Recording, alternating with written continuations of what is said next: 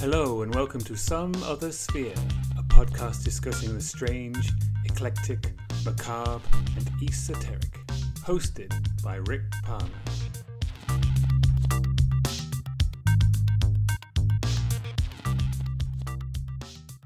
My guest for this episode is author and host of the Myth, Legend and Lore podcast, Siobhan Clarke. In her podcast, Siobhan discusses a wide range of stories from her native Scotland, which feature a fascinating mix of characters and settings, and date as far back as the early history of the nation itself.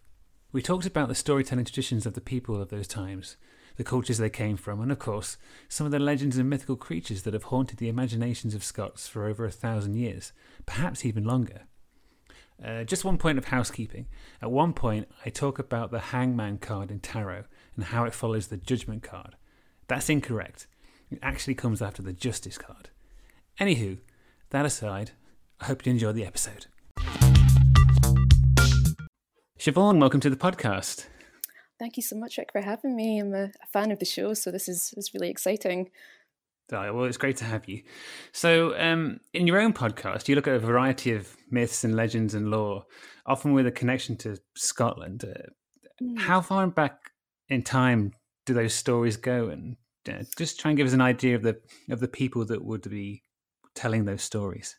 Sure. Well, folklore in Scotland, it's such an interesting kind of field, and I think when you start to look at it, you can actually trace some of the beliefs or the ideas and the stories as far back as kind of Celtic mythology, and certainly with some of the links that I've been looking at in the kind of areas in Scotland, even the influence of Norse mythology is in there as well. So it's quite incredible that you can kind of get a sense of how many generations of people have been kind of keeping folklore alive and kind of continuing, which is just fantastic, really. And I think certainly that it is something that we want to keep alive. And with the podcast, I'm hoping that is kind of, I'm achieving that aim, is kind of sharing these stories, keeping that alive as such. Oh, okay. So, some of the stories that you talk about in your podcast, and some of the creatures that you talk about, when are they first kind of coming to attention in a broader way? So, being written down, I suppose. Yeah. Well, the Norse had more of an oral tradition of kind of passing along their myths and legends and things like that. And the Celtic people, by and large, they were an oral tradition as well until kind of early Christianity. And then they started to record some of their kind of myths and their beliefs, and certainly some of their stories and legends. So I guess if you were kind of looking at it that sense, that would be a good place to start, is there. As it changed over the years and the generations, you would get people who would start collecting folklore, different stories, and record them. And we have some wonderful folklorists that have written superb books and collected as much of the tales as they could to kind of preserve them. So that's kind of the way that it's travelled, in a sense, to us today. It's when you kind of start looking closer at the stories, you can find a thread that leads you back to a more distant kind of story, or things like that. Certainly, some of the creatures that I've been looking at recently, you can tie the threads of their descriptions and what the stories are actually about. There's parallels with older myths as well. Okay, and so are these stories a mixture of cautionary tales and tales for entertainment, or because I with folklore, I kind of, it seems that some seem to be cautionary stories about not going somewhere, or but then other ones seem to be sort of almost more telling around a campfire. And like you say, is there was an oral tradition. One thing that interests me is just trying to imagine what it was like where stories aren't written down, and they're not in books, I'm always fascinated about what that must have been like. So was there a variety of stories in when it was an oral tradition? Oh, absolutely. So certainly, folklore can be slightly different, I would say, to typical myths and legends. Folklore, like you say, it doesn't.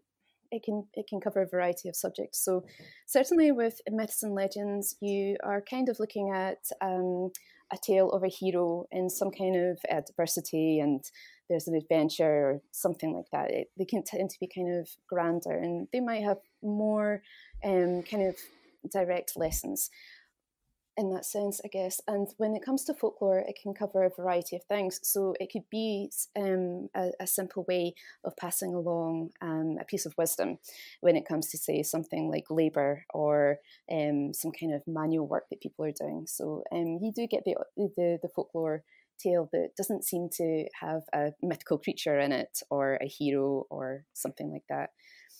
And then you also do get those tales where it is a little bit more exciting and you feel like you're discovering something.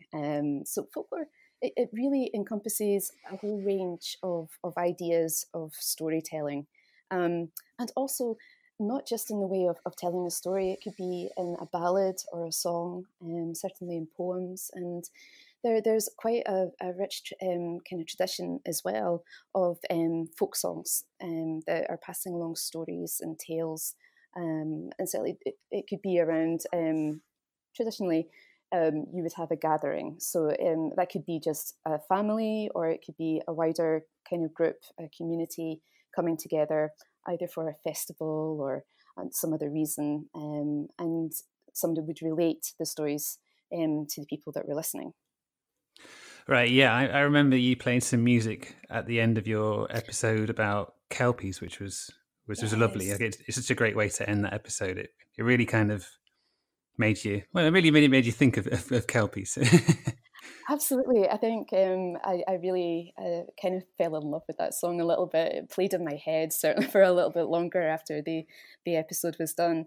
And it was when I was just researching, I came across some folk ballads, and I thought, gosh, I wonder if I could get a recording of something. And certainly there are these things to be found, which is just marvelous. So, would most people in the community? I'm trying to imagine a community of nearly 1,000 years ago. I imagine most little villages were, in the countryside. Would most people in that community have been telling stories, or would it have been someone in the village? Yeah, so you could have it in just enough kind of setting where it's your family and they're passing along stories from generation to generation. And then in other kind of groups, and a long, long time ago, you would have either a wise man or a woman who would collect all these stories and relay them to the group as a whole. Certainly for if it was going to be the Celts or if it was the Norse, you would have a kind of a wise man or woman or a skald, which was a sort of poet who would memorize all of these tales and tell them to a group of people. So that certainly has changed the way that folklore has kind of, as we know it today, it's changed quite a lot from what it would have been about 1,000 years ago. And of course, our lives were very different at that time as well. So I think these stories would have had more of an impact. Certainly, we've got so much technology now, and we have kind of advanced so much. But in that setting, these stories or folklore would have been very, very important to their day-to-day lives, or when it came around to a particular time of year, if they were celebrating a festival or something like that. Right, yeah. One thing I was thinking with an oral tradition and someone's a storyteller then is that you either have to have an amazing memory or be really good at improv. Totally.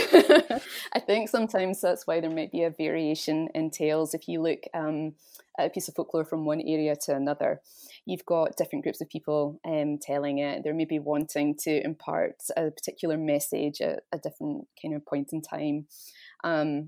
I think it would absolutely be a complete gift to be able to memorize these stories. And certainly when you look at the Norse poems and things like that from the Poetic Edda, they're so intricate. and even for us kind of reading them today, it takes a lot of reading, it's a lot of understanding. So for somebody to memorize all of this, it was a real art and a skill, certainly something that you trained to do, unless you were very gifted and it came very, very naturally. But there was an awful lot of time taken to memorize all of that. Yeah, definitely. I mean, it's one thing to have an idea, but then it's another one to kind of carry that into a narrative. I've tried doing it before just to see if I could, and I get a basic story going, but then I get to a point where I'm like, well, wait a minute, who is this character that I just came up with? And so, yeah, it's an incredible gift. I tend to fall down rabbit holes and I go off on a tangent and I start to, this is really, really interesting, actually, kind of veering off of the main kind of subject and things. So, yeah. Yeah, I do that when I'm researching for podcast episodes. So, yeah. It's the same happens with me when I try very, very hard to I've got my main subject. I know what I want to talk about, and then I know that I want to look at kind of similarities and parallels in other places, but trying to scale that down so it comes to like a cohesive kind of episode. And really, it takes effort sometimes.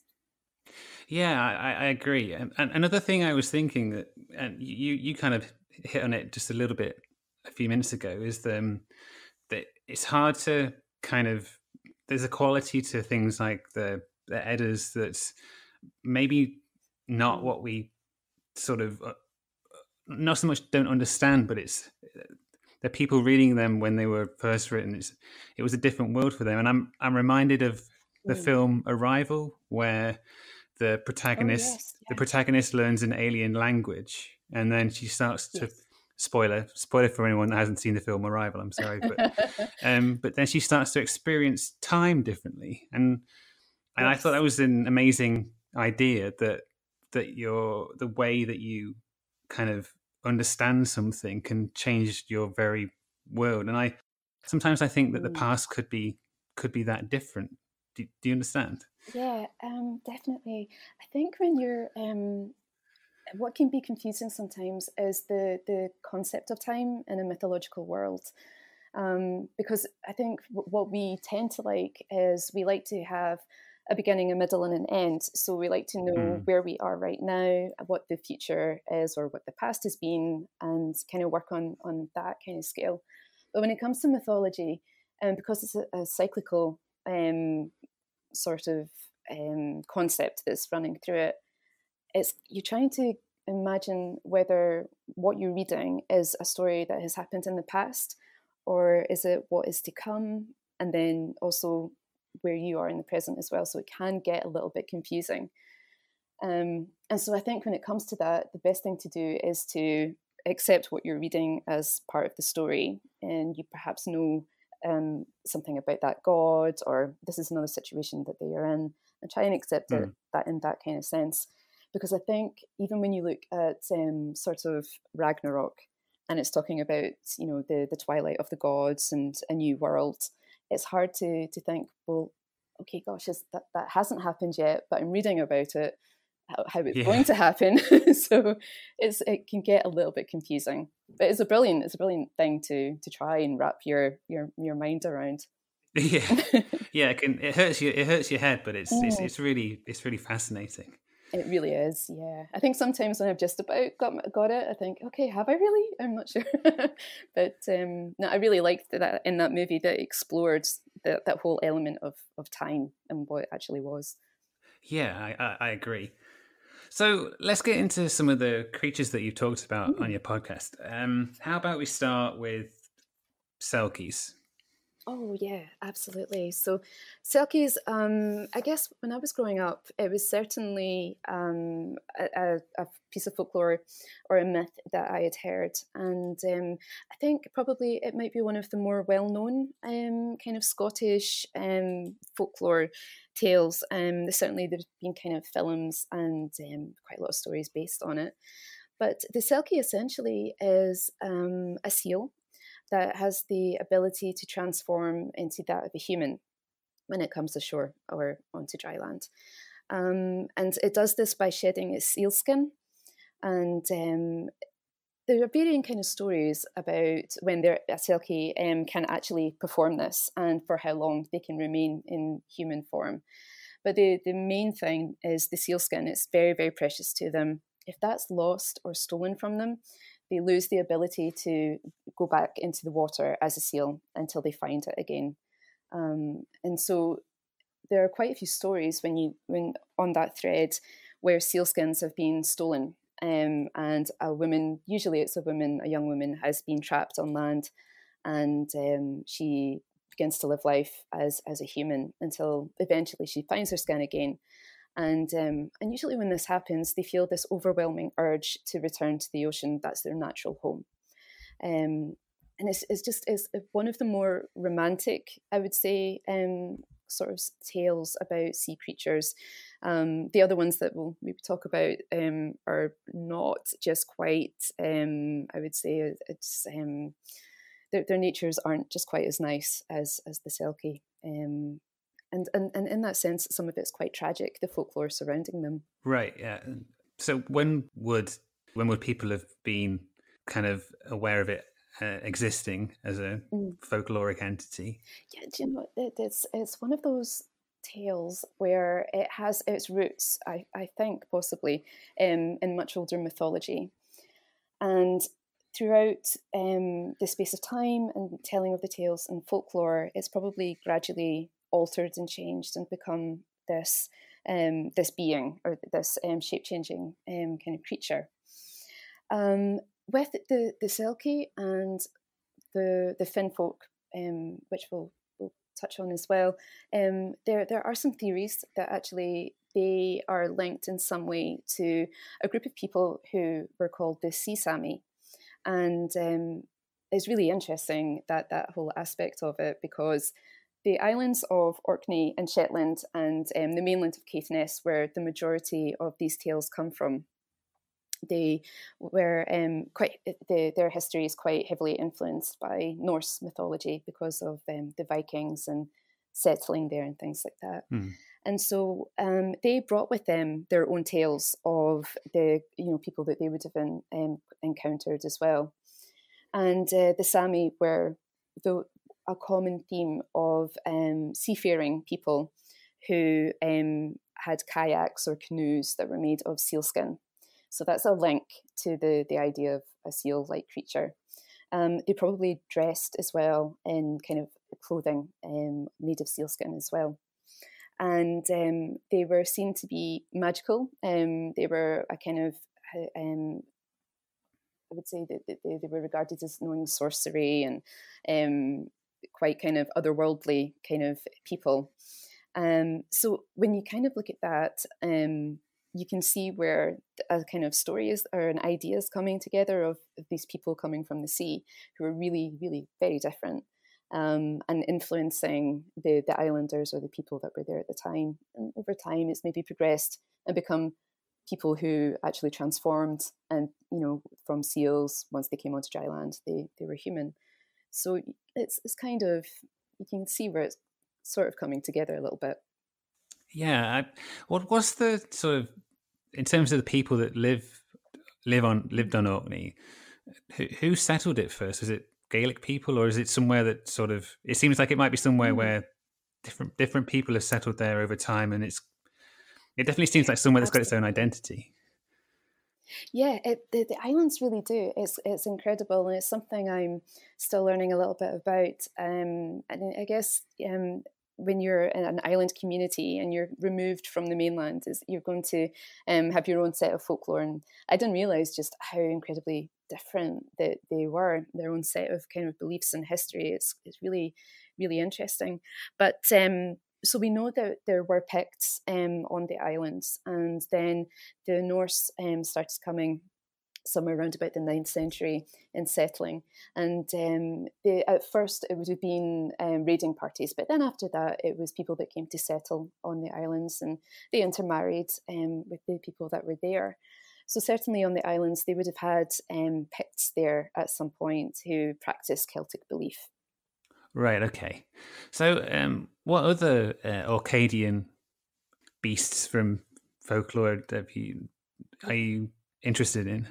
Well, yeah. So I guess from kind of the point of view of talking about Selkies, the next group would be the Finn folk, which are they're not the nicest, I would say, at all. This group of people also come from the sea, but they don't seem to have the same constraints that the Selkies had. So they could, it was in particular the Finn man. So he would come ashore, and he was disguised as a man, wearing heavy clothing. And it wasn't until an unfortunate person, would get close to them and realize that this was not an altogether human being. The Finn folk were said to be they were kind of masters of the sea, and they were apparently able to travel vast distances in these small crafts that they brought ashore. When they did come ashore, it was really, their purpose was to abduct people and take them to their underwater kingdom, which was called Finnfokahim. And once a person was taken, generally speaking, they were never seen again. And there were a couple of ways where people might be able to protect themselves, and that was by carrying silver, which is quite interesting. So that was essentially what the Finn folk did. So you had the Finn man. So he was generally a pretty kind of a grim character, but then there was also the Finn wife, and that's quite interesting in another way as well. She had quite a different purpose than the Finn man. So the Finn wife typically would appear as a woman. She really didn't look any different at all. She would insert herself into the community and offer her services. And it's quite interesting there as well, because it touches almost on witchcraft when you start to read the folklore. And she, by offering her services, she would earn payment in silver again, which would pay it's like a payment of some kind, and that she sent back to the Finn man. But it's quite an interesting, when you do start looking at the Finn wife, it certainly touches more on the kind of witches and witchcraft kind of angle of the idea about magic, and there's even the idea of they had black cats and things. So it's quite strange. It's like a kind of an amalgamation of lots of different threads of folklore to describe her. But getting back to the Finn man, and just that the whole kind of sea Sami angle again, it's considered that, and certainly in Shetland, that when the Norse or the Viking settlers came, they were telling stories of a group of people called the Finnar, which to them were the sea Sami, and possibly somewhere along the way, Finnar became Finn man, and that's where that story kind of maybe started or began. Right, yeah. When I was doing some reading about the Finn folk, I did read that they came from under the sea, and they would come and take people, and that reminded me a bit of an H.P. Lovecraft story, where there's this town that then the people of the town have kind of entered into a weird sort of arrangement with these entities that live in a city under the sea, and then like you were talking about the Finn man and Finn woman aspects, those do seem more linked to witchcraft. The Finn folk they're not fish people, is what I'm trying to say. No, no, it's the descriptions of them do kind of vary. The one sort of thing that stands out is and there's certainly the clothing that they wear. There is this fin-like, I'm not sure if you would say it was an apparatus or what it was that they used in order to propel themselves through the water at great speeds and able to cover great distances as well. As well as having an underwater kingdom, there was also a hidden island that was called Hildaland, which actually in Old Norse actually means hidden island. And the idea of a hidden island that is apparently meant to be a sort of paradise or something like that happens quite a lot in kind of folklore and mythology, that there's this unattainable place that people can't get to, but it's said to exist there. And so in Orkney, the island called Hildeland was there was a hero who managed to retake it from the Finnmen, and it was then named Einhallow. And Einhallow is actually an island in the Orkney Islands. It's also mentioned in the Orkneyinga saga as well, so which is quite an interesting kind of point there too.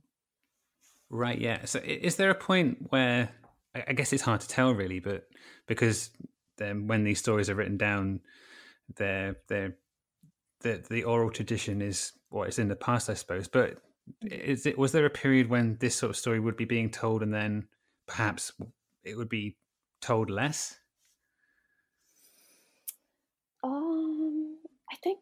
I think so. I think probably when cultures began to change, I would say that there would probably be a real shift when the islands of Orkney and Shetland were no longer under Norwegian rule and came back to Scotland.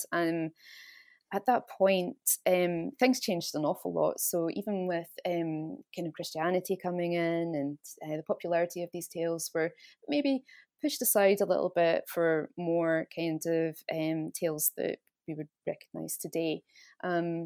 Although also in saying that, the islands do tend to have quite, I would say, that they've kept a hold of some of their folklore a little bit better than perhaps we have on the mainland. And I'm not sure if it's because of that distance, that because they are communities that are kind of separated and a little bit further away, that they've managed to keep some of these more interesting tales a little bit better. So I think possibly although the idea of kind of gathering everybody around to share a folktale or retell a myth or a legend, that obviously, I mean, it's not a regular occurrence nowadays or anything. There must still have been some form of people keeping these tales alive. Yeah, definitely. One thing I have noticed, and it seems that a commonality is that a lot of folklore in Scotland that comes from Celtic mythology and Norse mythology and Gaelic stories. There's always often a connection to water.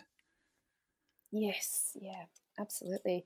I think that's one of the things that I found that kind of fascinated me and really got me kind of down this kind of the route I've been going with the past few episodes in the podcast. So water was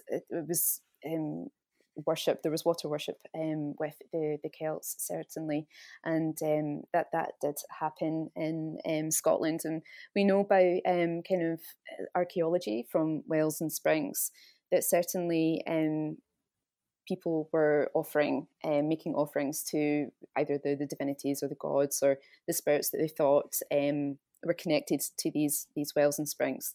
And the Celts also believed that a well was a passage or a connection to the other world.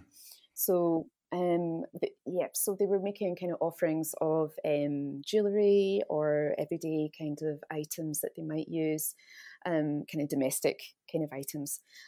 Also, there has been evidence of animal, I guess I'm not sure if perhaps sacrifice might be too strong a word, but evidence of kind of an animal and human sacrifice. Maybe it could have been just offerings. It's too hard to tell it, I suppose. So there was this cult of water worship going on. And so that when I started reading into that and looking at some of these creatures of the ocean and bringing it all together, you could actually really understand where people were kind of coming up with these ideas that there were creatures that were supernatural, that lived in the water. And there's just so many to come across. And I've got a couple that I haven't put into a podcast yet, but that are really, really interesting to talk about. Oh, cool. Well, go ahead. Oh, okay. Well, so certainly there's a really interesting story, and it's called the Cairn Crowan, and that comes from the area of Caithness. Caithness is the mainland, and it's separated by the Pentland Firth. It separates Orkney from Caithness.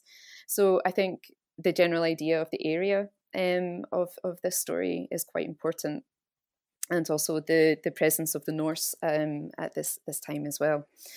So the Ciaran Crowan is said to be an immense sea creature, and it had when there are kind of poems, Gaelic poems and verse that have been managed to keep kind of alive, and I've got the verse here for you, and it goes something like, 7 herring are a salmon's fill, 7 salmon are a seal's fill, 7 seals are a whale's fill, and 7 whales are the fill of a Ciaran Crowan. And then in some occasions, apparently when I was researching this, and there's a wonderful book by John Grigerson Campbell. It's really, really interesting, and it's on the Gaelic otherworld. And that's folklore and stories that he gathered. Gosh, about, it's quite an old book now. But there's an extra line somewhere in there, is often used. It says, 7 Ciaran Crowan are the fill of the great beast of the ocean. Wow.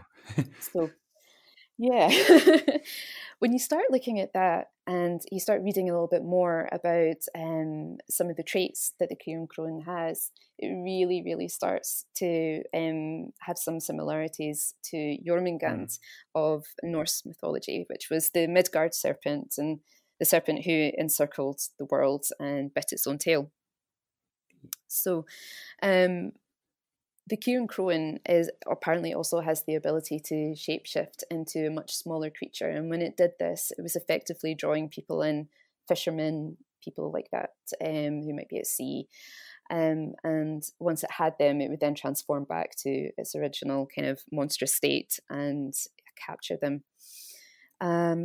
Another interesting thing about the Ciaran Crowan, when I was researching it, it was referred to, I was suggested rather, that it was a whirlpool.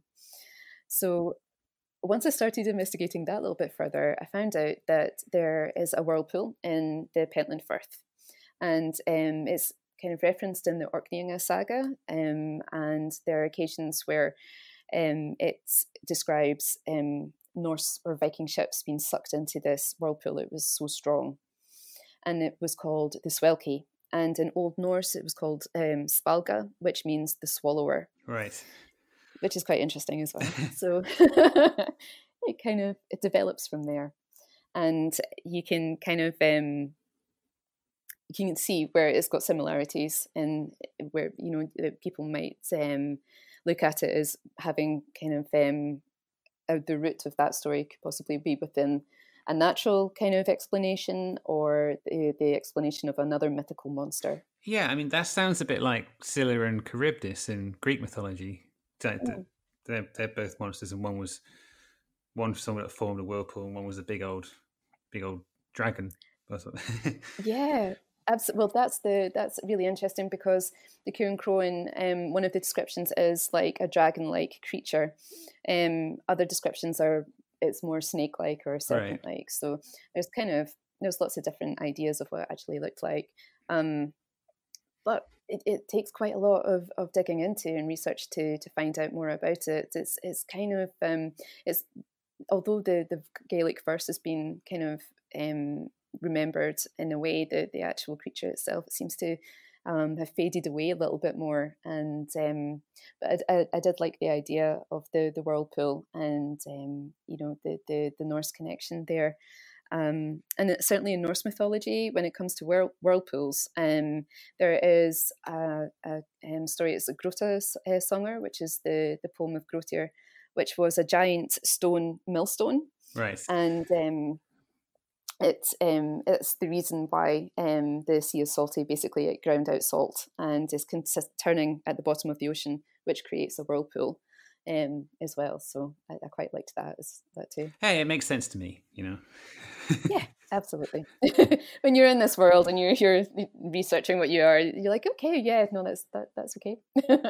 So I guess the people where these legends come from, they would have been living off the sea, wouldn't they? They would have been fishing, and they would have had it makes sense that they would have encountered big animals and maybe kind of ascribed attributes to them like these. Because I guess if the whales that they're talking about were dolphins or porpoises or something, then I guess that there is stuff that's big enough to eat 7 of them, and then but I guess it's the 7 whatever.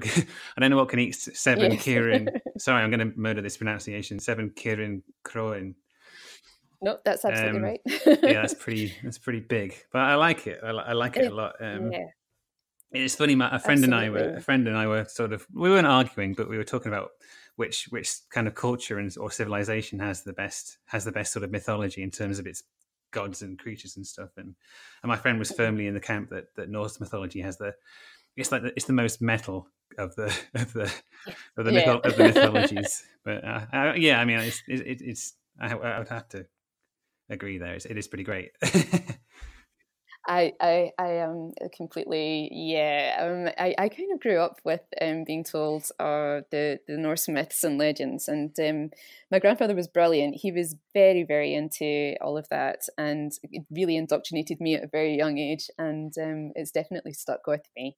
Um, Although I love the where I now get the chance to sort of look at other cultures and their mythologies, and if there's parallels or similarities there, it's quite exciting. I like to find these things, but definitely the one mythology I keep coming back to is Norse mythology. Yeah, I mean, I know what you mean. One thing I always sort of imagine is that I'd like to see a story where, like, a Norse god has to kind of go through the underworld of ancient Egypt or something and deal with Yeah. Hmm.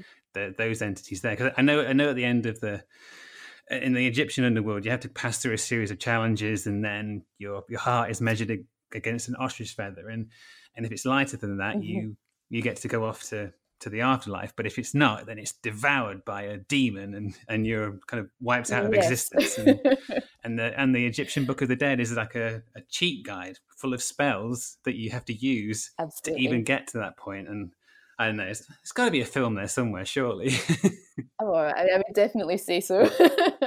I think so. I actually, the more reading I've been doing, be getting into the kind of more magical kind of aspects, and even kind of shamanic kind of aspects of Norse mythology as well. It does get quite kind of I would almost trance-like when you read some of the descriptions of the states of being and the ideas that they had, and some of the mythological kind of ideas or concepts. It gets quite out there. So yeah. Yeah, definitely. I mean, I think you can kind of get the impression that Norse mythology is full of beings that like fighting a lot and kind of punching each other and stabbing each other with swords, and that is true. But there's also lots of beings that use cunning and Oh, Odin hung definitely. himself upside down for like 9 days, I think. To Absolutely, yeah. Sacrificed himself for knowledge. Yes, definitely. There's actually it's quite incredible when you start kind of looking into the poems and things. Some of the ideas about revenge or vengeance, or what was acceptable, or in order for you to fight, or reasons, or things like, even in the sagas. It is quite, some of it can be a little bit bloodthirsty, quite shocking. But it's also, I think it definitely it gives you a real sense of the mindset of the people of at that time, the world that they were living in. That violence was it was very present and real to them. So I guess when they were retelling the stories to each other, it would make perfect sense that you would take an axe out, and your sword, and defend yourself, and go off on a quest or an adventure, and maybe not all of you would come back, and things like that. So yeah, you lose an eye or an arm. totally, that was okay. One thing I did read a little while ago that I found interesting is that there's a card in tarot, the Hangman card, Oh yes. and in that it's not what you might think. It's not someone. Well, it follows judgment, I think, in the series, but it's been thought that it more relates to kind of being hung upside down, and akin to what Odin did to achieve knowledge, rather than being punishment. Hmm. It represents that, and it's seen as sort of like an archetypal image, really. And it's funny how, I mean, archetypal images and gods go hand in hand, I suppose.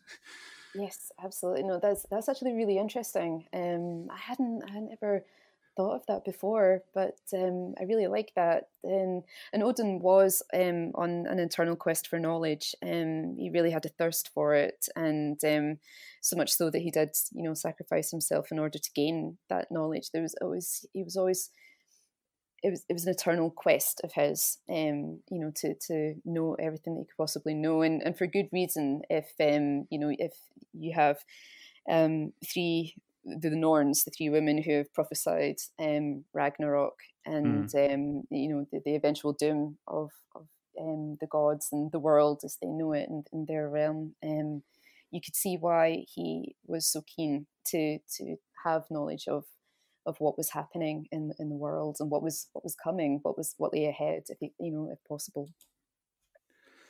Yeah, going back to the connection with water, I watched a TV series a little while ago all about Scottish lochs, and there was one episode where they found a wooden sort of statue, I suppose. It was in a place called Ballachulish.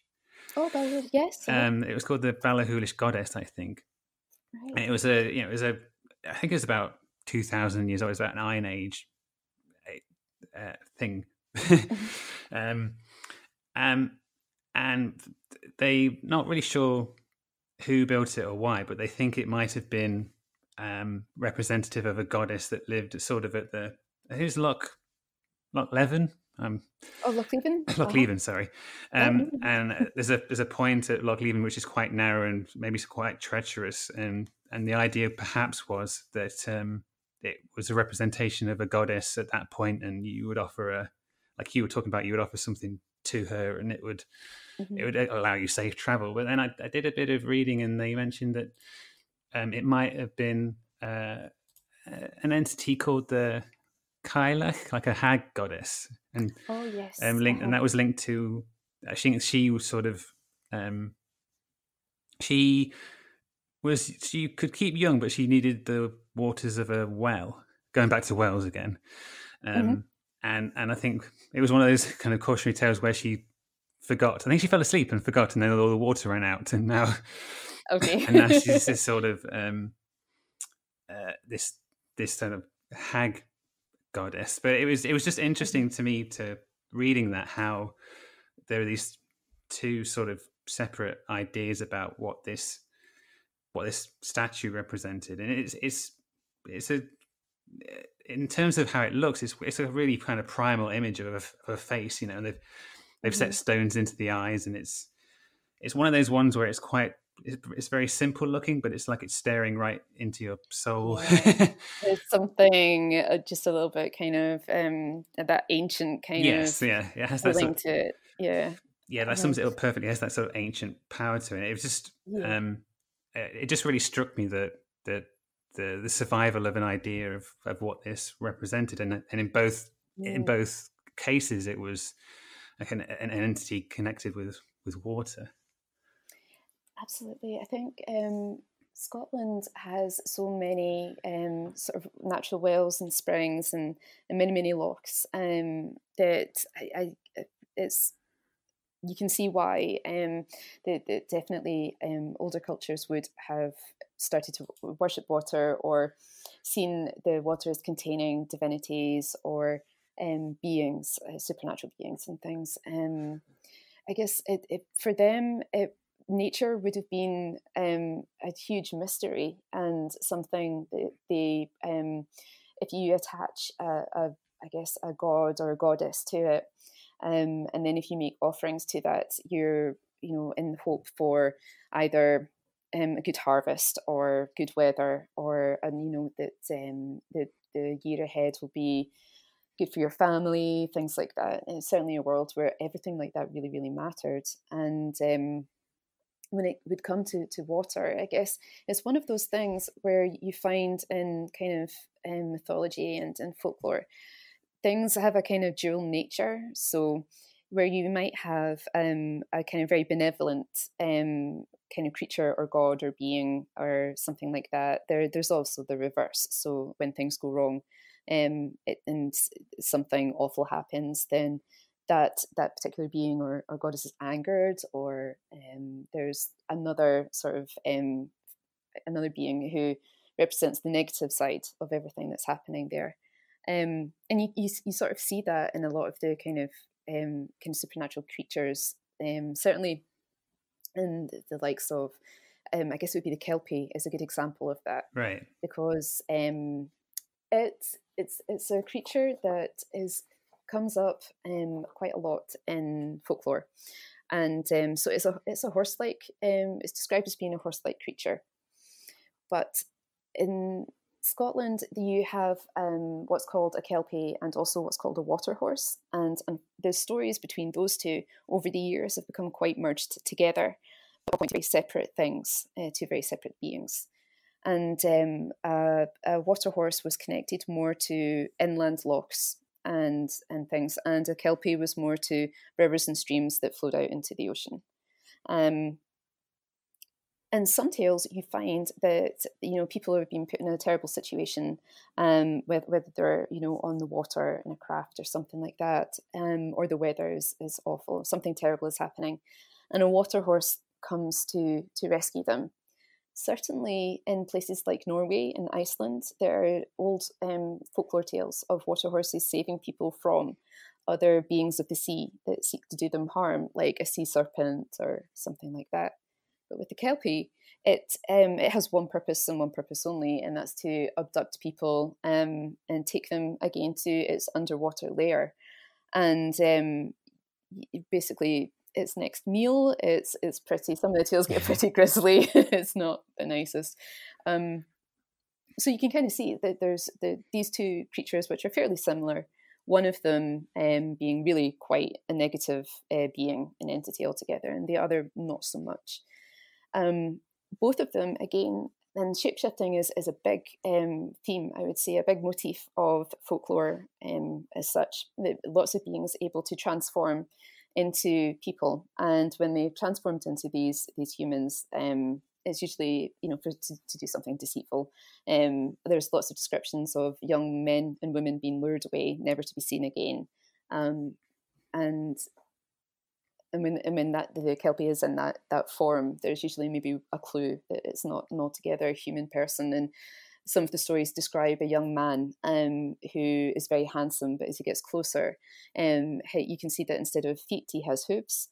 And sometimes their clothing will be covered in sand or a bit of seaweed or something. And usually when the tale starts to gather, to get to that point, that it's not going to end, particularly happily. So, Yes, they didn't have mirrors back then, so he couldn't have. No, he couldn't have checked himself. He thought, okay, I can get away with this tonight, maybe not.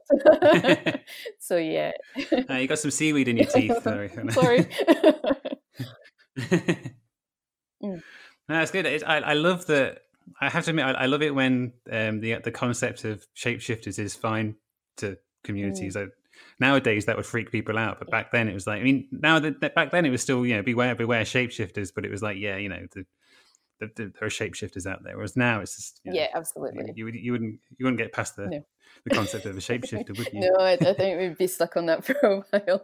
I think shapeshifting, the ability of people or creatures rather to do that. I think it would really enforce a story of making yourself really aware if there was a stranger in your midst or somebody you didn't recognize or something like that, in order to, I guess in particularly to protect communities, young people and children.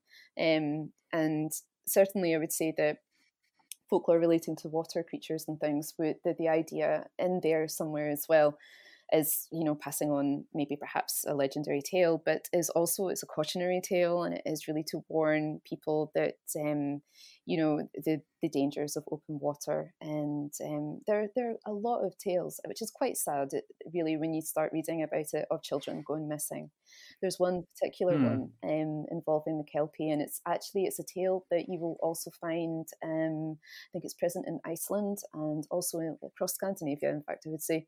And it's about a Kelpie, and it kind of there's a group of, I think it's 9 children, who are spirited away on the back of this kelpie and lost. And in some of the stories, there's a 10th child who's been saved. And then in some of the stories, it's actually it's even sadder that some of the bodies are washed ashore.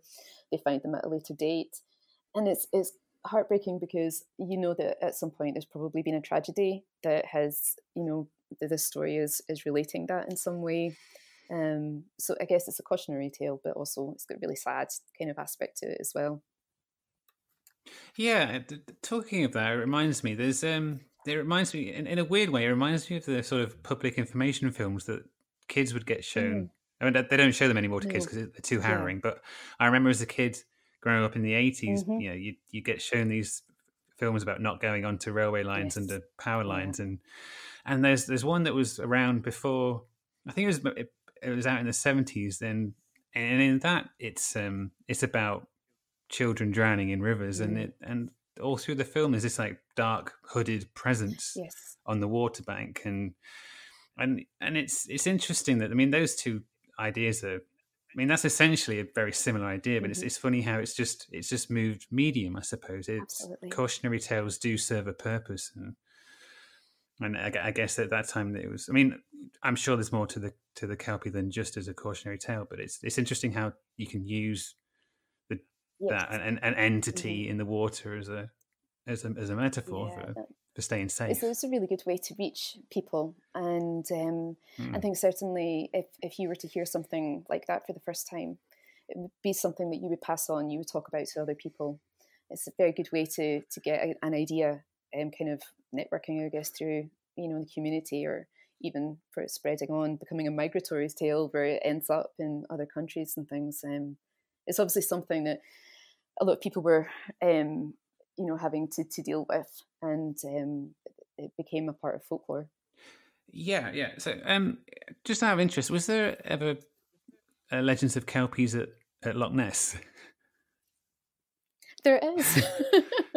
There's a really interesting story. Yes, so there's a story of a young man who, I think he's described as being a Highlander. He's on his way home from a market, and he is passing along a lonely road where kelpies are said to dwell, waiting for a poor unsuspecting soul who happened to be passing their way.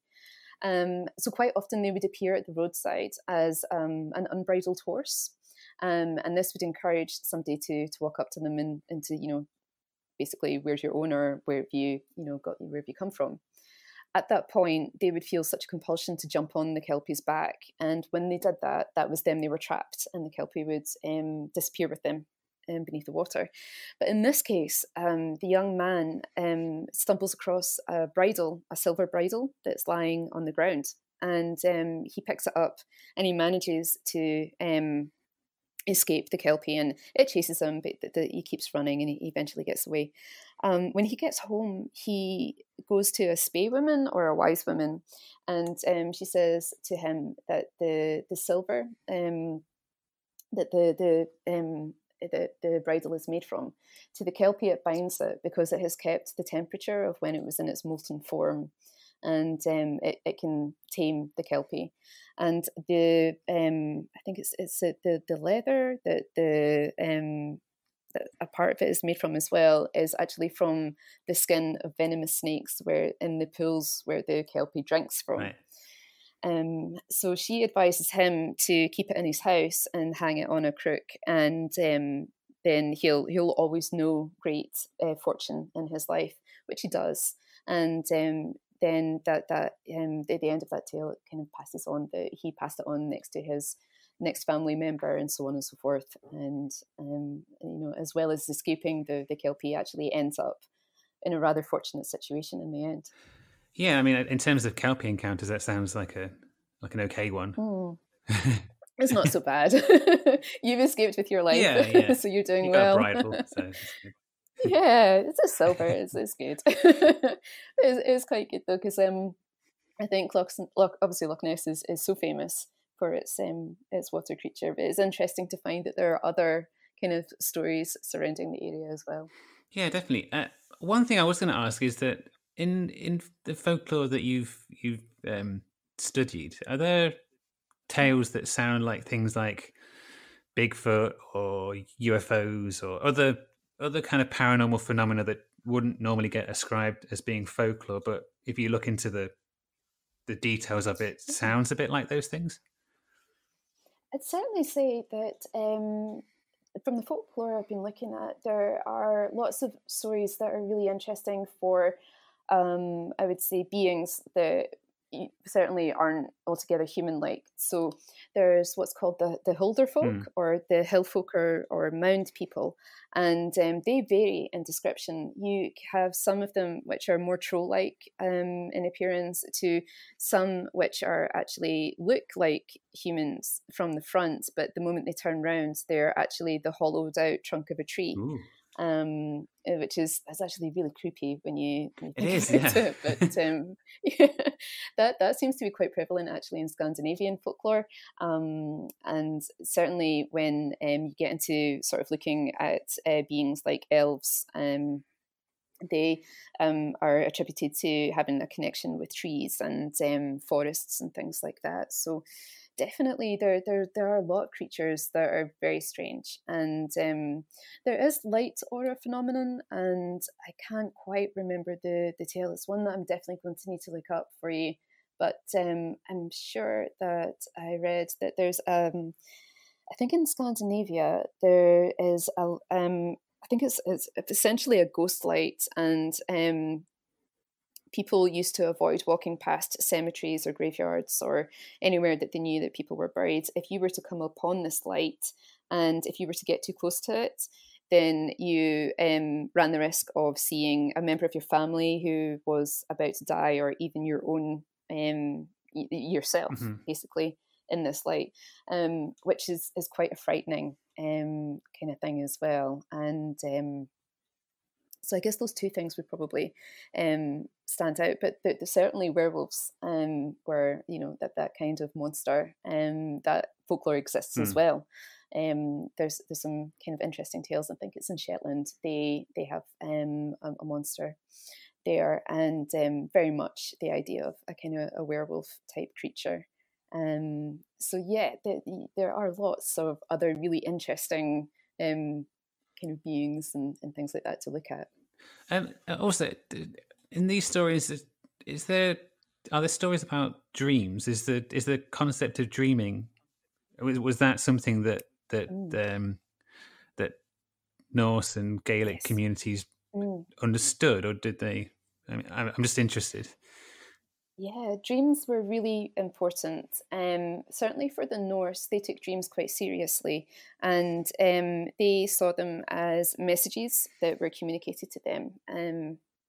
And so if you were to have a dream that was particularly vivid, or about something quite harrowing, then that was obviously an omen of some kind, and you would take something away from that. So it could affect maybe decisions that you were going to make if there was something pressing, something forthcoming, or even just a sense of being, be prepared. That certainly dreams were a huge thing for them. And I would certainly say that it was the same for the Celts as well. Celtic people had such a strong belief in the other world, and there were many connections in our realm to that. And so dreams were another way of communicating with perhaps beings in the other world. And so the other world to the Celts, it was a place where the dead person's immortal soul went, and it waited a time of rebirth. It was also home to gods and other beings as well. So if you were to have a dream and there was something in there that was particularly frightening, or a message or something like that, that would be taken quite seriously as well. It's a really interesting thing, because I was reading up a little bit more about kind of dreams, and is this idea of it's just random information that your brain is processing. That's what you're doing at night. You're just working your way through it, and that's fine. But then there's this whole other thought where there are messages and some dreams that people have, dream experiences and things like that, which are a whole lot more and actually defy explanation. It's quite interesting. And so it meant something to older cultures. I think it still means something to us now. Yeah, when we talk about this stuff, I still find it really relevant, and the ideas of dreams having meaning is still something that I have no problem in believing. And for yourself, and in terms of the people you speak to, and like do you get a sense that there's still that sort of openness to these ideas? Yeah. I think so. I think certainly people that are sharing folklore are coming across these ideas, and so they're maybe quite open to that themselves. I think people are naturally very curious. I think we want to not always have an explanation, but we want to try and understand a little bit more about something that we can't fully understand. And so I think that if you're interested in mythology and things like that, then certainly you're more open to ideas of what certainly dreams and things like that might possibly be. I certainly myself, I wouldn't say that I'm closed off to any idea, and I love finding out or discovering kind of other people's ideas of different things, whether that be folklore, mythology, or something like dreams, or supernatural beings, anything like that. It's always interesting to find another person's kind of take on it. Yeah, I'd agree there. Another thing I wanted to ask is there in Scotland, is there a tradition of place names that have a connection to a supernatural entity? So in England and Wales, for example, there'd be places like Devil's Bridge and Devil's Dyke. In Scotland, are there places like that that have a connection to creatures? Yeah, definitely. So, oh gosh, everywhere we have a lot. So, yeah, I guess if you go into the Highlands, you where a lot of kind of Gaelic folktales come from, and then again with the islands, you're going to come across a lot of places. Certainly where I stay in Glasgow, there's a number of kind of places. If you go hill walking and things like that, you're going to come across. And there's a particularly lovely walk. Actually, it's beautiful, it's scenic, but it's called the Devil's Pulpit, and there's a very winding staircase to get down into the pulpit itself, and it's a sort of a riverbed. It's quite hollowed out, the rock surrounding it, and when that does fill up, it's quite treacherous. So there's lots of things like that. And then I'm trying to think, if I go back to sort of the Orkney Islands and things like that, where there's kind of lots of sea stacks and geos and caves and everything, that there's lots of names in reference to those areas as well. So I think that in a lot of places we have, there's some, if you look at place names and things like that, there's definitely stories behind that, some local folklore as well. Yeah, because the reason I ask is just because I was reading recently about there was an incident in the late 1950s in Russia where some skiers went missing, and they've recently, they were found. Some skiers died basically in Russia, and they don't know what happened to them, and they've reopened the investigation. And one thing that struck me from reading that about that incident was that the mountain where they were found in the local language was called the Mountain of the Dead, and the area where they were, in the local language was basically translated as "don't go there," and it just it's the Dyatlov Pass incident, which is that's I've read a couple of books on it, and it's really intriguing and frightening. I couldn't have said it better. But yeah, it just made me think about that, and then maybe the reason some places are named that is because, don't go there. Yeah, it's some kind of ancient kind of message. This place really isn't for you at all. It's an incredible story, that one actually, and I saw recently that they're kind of looking back into it again, but I don't know. I think there's quite a few theories on what happened to them. It's tragic. It really is. I think, Yeah, I think it comes down to if you go into places where you're sort of in the wilderness or mm-hmm. you're in nature's domain, then you know just yeah you're in amongst nature, aren't you? Nature's not gonna seek you out and try and hurt you, but it won't care if you do get hurt. That's it. It has its own force, and Yeah. it's. I think sometimes, gosh, I was watching a documentary on Mount Everest last night, and I always find it just quite so incredible what people or climbers will put themselves through in order to climb this incredible mountain. Mm. They come so close to death, and the higher you get, the more your body starts to shut down. And even with all the technology that we have, it's still a perilous, perilous thing to do, completely at the mercy of nature. And that's today. So you can understand why nature in the past was such a formidable force for people as well. And there's a wonderful quote, and I think it's from the James Macaulay book on Lochs and Springs, and he says that mankind were knocking on the door of nature, but they were not admitted within. I think that's a really good way to describe what people were facing with the force of nature. What it can do is incredibly strong. Yeah, that's an amazing quote. It really sums it up very, very well. Yeah, no, I think as soon as I read that, I thought, gosh, yes, absolutely. It really does describe, especially when I was looking at water. It really does describe the sea and the ocean so well. It's an incredible force. In fact, there's another creature called the Stour worm, and it's also kind of that's connected to Orkney and Shetland, and it comes back to looking at the description of it. It's very much like Jormungand, the Midgard serpent, and in Shetland they have a saying, and or it's a belief actually, and that the around the world there was a monstrous sea serpent, and that it took 6 hours to draw in breath and 6 hours to let out, and that was a way of explaining the tides coming in and out. And with with that creature as well, it's the part of the story, which is it's a nice and it's a not nice part of the story actually. Eventually, when this horrible creature is killed by the hero of the tale, when it dies, its teeth fall out, and they're described as forming the Orkney and Shetland and Faroe Islands.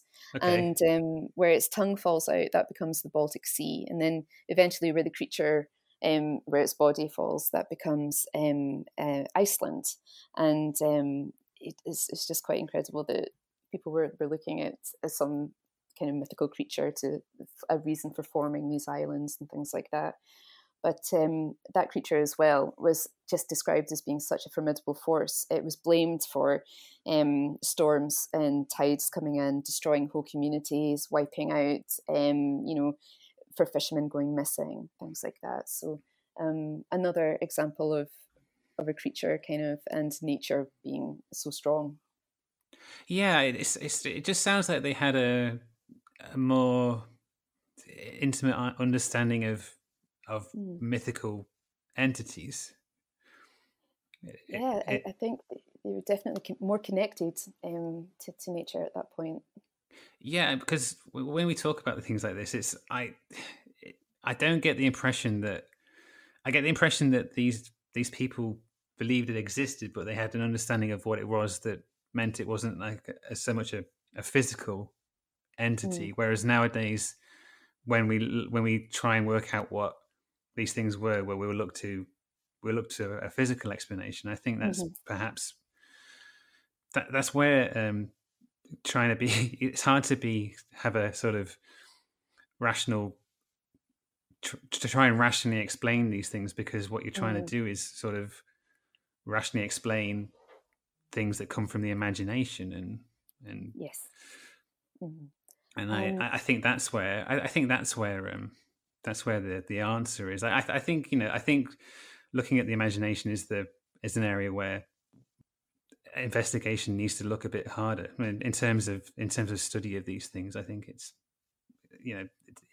an area that perhaps hasn't been investigated as much as it could be. Oh, definitely. I think that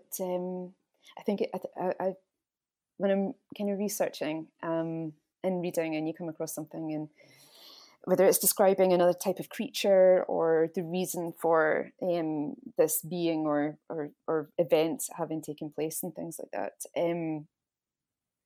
I actually prefer sometimes when there's less of an explanation, less of a natural explanation for that taking place. I think that I do appreciate, like in the case of whirlpools and things, that having a bit of an explanation in mythology. I like that idea that you take something, a natural force, and then you give it a reason for being that is something completely kind of is creative, is totally creative. It's imagination at its best, really. I really like that, and I do often quite think that nowadays sometimes we can be a little bit cynical. Sometimes it's nice to leave things to the imagination. Get that firing a little bit more. I think it's good. It's good to be curious and want to investigate these things, definitely. But I do think that our imaginations are a wonderful thing. We should definitely explore that more. Yeah, I couldn't agree with you more. It's funny you talk about that. It made me think of in the most recent Godzilla film. In that film they try, and there's a whole bit in that film where they're talking about Godzilla and what he is, and I was just, I mean, I love Godzilla. He's one of my favorite monsters. And I was just thinking, well, you don't really need to explain Godzilla. Totally. He's just, he's awesome. You don't just let him turn up and fight another monster. That's all you need him to do. He's just nature. He's just totally, yeah. He's just, yeah.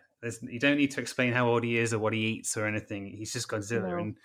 And you saying that just then just made me think of that. And you're absolutely right. Like, you don't need to explain everything. And even things like episodes of the X-Files where they encounter something weird, a lot of the time it was just they encountered something weird. It was something they couldn't explain. Absolutely. I think those were the best episodes. I love the ones where it left you with a cliffhanger at the end, or when they don't quite catch whatever it is that they're out to get, and you think, oh my god, okay, it's still out there. Okay, that's worrying. Yeah, definitely. But I think sometimes as well, it's a shame when we're children, we don't need explanations for everything. It's as we get older, we start to question everything, and we want to know why. And we lose that part of ourselves that just accepts, this is the creature, this is the story, just enjoy it. And when we get older, we think, but why would it do this? And why? How does it exist? How does it feed itself? And these are things you don't need to know. No, exactly. It's important to try and get back to that mindset you had when you were younger. Definitely, yeah. I think there's a lot to be said, I think, for just accepting, a story and enjoying it for what it is. I think that's quite important as well. I think that's actually a really important part of folklore as well, because not all of these tales really, are kind of would affect our lives just now. But it's good to know and to have a sense of how people might have thought or felt at one time. Yeah, exactly. Cool. Well, Siobhan, this has been brilliant. Thank you so much for being on the podcast. Not at all. Thank you. I've really enjoyed myself. It's been absolutely fantastic. So, alongside the podcast, you also an author. You've written a book. Yes, I have. The Children of Midgard. It came out last year. So it's a Viking adventure. Brilliant. Just tell us a little bit more. Okay. I didn't want to just start rambling about it there. No, it's okay. Yeah, so it's an adventure set in Norway in the kind of mid-Viking era, and it surrounds the myth of Balder, and I think probably a lot of people will understand the myth of the ring, and from the Lord of the Rings, that's kind of all around about the myth of Balder as well. this is about the progeny of the gods, who is alive on Earth and has to be protected. And there's legends, and there are very many heroes, and there are extremely unpleasant characters in the story as well, very manipulative. And what I tried to do was have a good look at the idea of the hero and what that actually is. And it doesn't always have to be the main chap of the story. A hero can come in quite a few different forms, and it really is. It's a good adventure, and I'm struggling to not give away too much of the plot. I don't want to do that. So I think that if you are a fan of mythology, then you'll enjoy some of the areas that I look at in the story. But then also, I try to incorporate lots of aspects of Viking life that it would have been like at that time, and some of the kind of social structures that would have been in place as well. And so it's actually done really, really well. It's been a bit of a I think I wasn't really prepared for it at all. It was my first book, and it's been so exciting. It's been received really, really well, and it's just been an absolute joy. And I'm actually currently just finishing up with a manuscript at the moment, and we are kind of penciled in for release in the summer. And it's a slightly different idea that I've gone along with this new manuscript. So we're still in the Viking era, and we're still looking at Norse mythology, and but just a slightly different angle, kind of a different way of bringing it to the reader. Oh, okay. So a separate story, not a sequel as such. No, this is completely separate, and I am working on a sequel to The Children of Midgard. Usually when I write, I like to create that world, and then when I finish, I know that that world is kind of it's complete. And the one thing that people keep saying is, when is the sequel coming out? What's going to happen to this character or that character? And I thought, okay, so their story is still got somewhere to go, and it really does actually. And but I want to get it right, and I think I'm what's coming together is working really, really well. And that would be more next year. I would be looking to release that. So there's always a project in the works. I never stop writing. It's a continual process. And I think the podcast actually is really good because it's given me and lots of areas to focus my research as well. And Right.